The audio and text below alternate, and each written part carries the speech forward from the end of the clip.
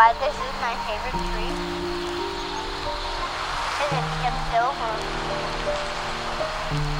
and it's still growing.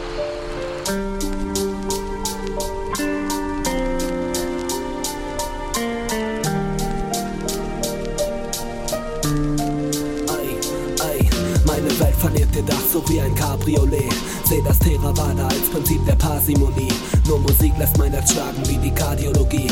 Und am besten kann ich schlafen in ein Valium-Tief. Doch mir geht es wieder viel besser. Hab nen Rasiermesser und hol mir die Scheiße aus den Armen, so wie Heath Ledger.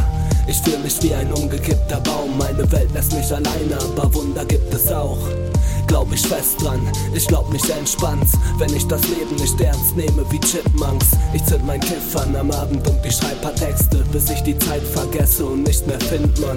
Ich fühl mich blind, wann immer ich die Augen öffne. Wenn ich sie schließe, wieder Gedanken wie 1000 Köpfe. Ich schreib mein Buch weiter, fühl mich wie ein Foo Fighter, weil ich's Nirvana vermisse mit jedem Zug, Alter. Doch wenn ich Kafka lese und dick ein Puff, dann geht's. Ich lass Gefühle durch Pfeifenzüge bei Nacht vergehen.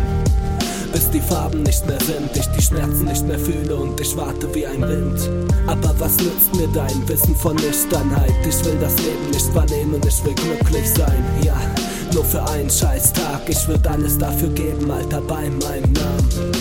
Ich fühl mich unter Menschen nicht verstanden und im nächsten Leben spiele ich Klavier für Elefanten. Ich bin nicht mehr allein mit den Gedanken, weil ich Kafka lese am Abend mit der Pfeife unter Lampen. Ich fühl mich unter Menschen nicht verstanden und im nächsten Leben spiele ich Klavier für Elefanten. Ja, ich bin nicht mehr allein mit den Gedanken, weil ich Kafka lese am Abend mit der Pfeife unter Lampen. Er nahm ihm alles schwer. Er nahm alles schwer und in seiner Familie streckten sich ihm eigentlich wenig hilfreiche Hände entgegen. In meinen Texten kann ich sein, wer ich bin. Ich verwandle mich am Abend in einen Stein, der nicht mehr sinkt. Ihr überfliegt die Seiten wie der Wind, während ich mich in ihn verliere, bis die Zeit nicht mehr verrinnt. Alles, was ich weiß, ist nicht viel. Man kommt alleine auf die Welt und geht alleine von ihr.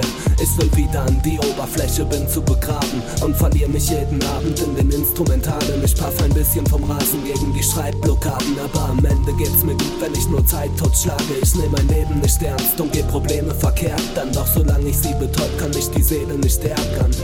Yo, ich hab ein Konto wie ne Kirchenmaus. Der Struggle hält ein Jungmann, ich seh immer noch wie 14 aus. Bring auf Papier, was auf mir liegt und leg mich schlafen. So wird die Vergangenheit ausradiert am späten Abend. Und meinetwegen nahmen Teile meiner Seele Schaden. Ich hab sie wieder zusammengeflickt, so gut es geht. Und komme klar, wenn ich zu kiffen und zu lesen habe. Doch klapp ich immer mein Buch zu, wenn die Glut ausgeht. In meinem Kopf verweilt ein kleines Monster seit. Ich weiß, dass ich hier gefangen bin wie ein Poltergeist.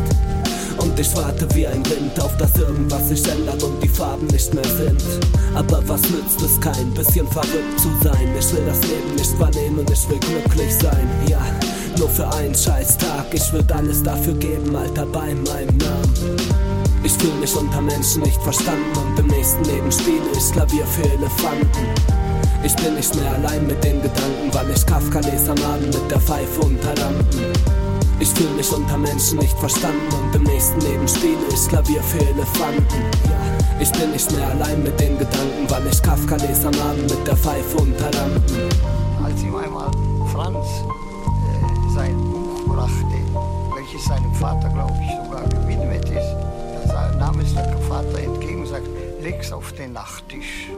Und das hat Franz gewissermaßen als eine Geringschätzung angesehen. War aber gar nicht so gemeint, denn er las eben nur, wenn er im Bett lag.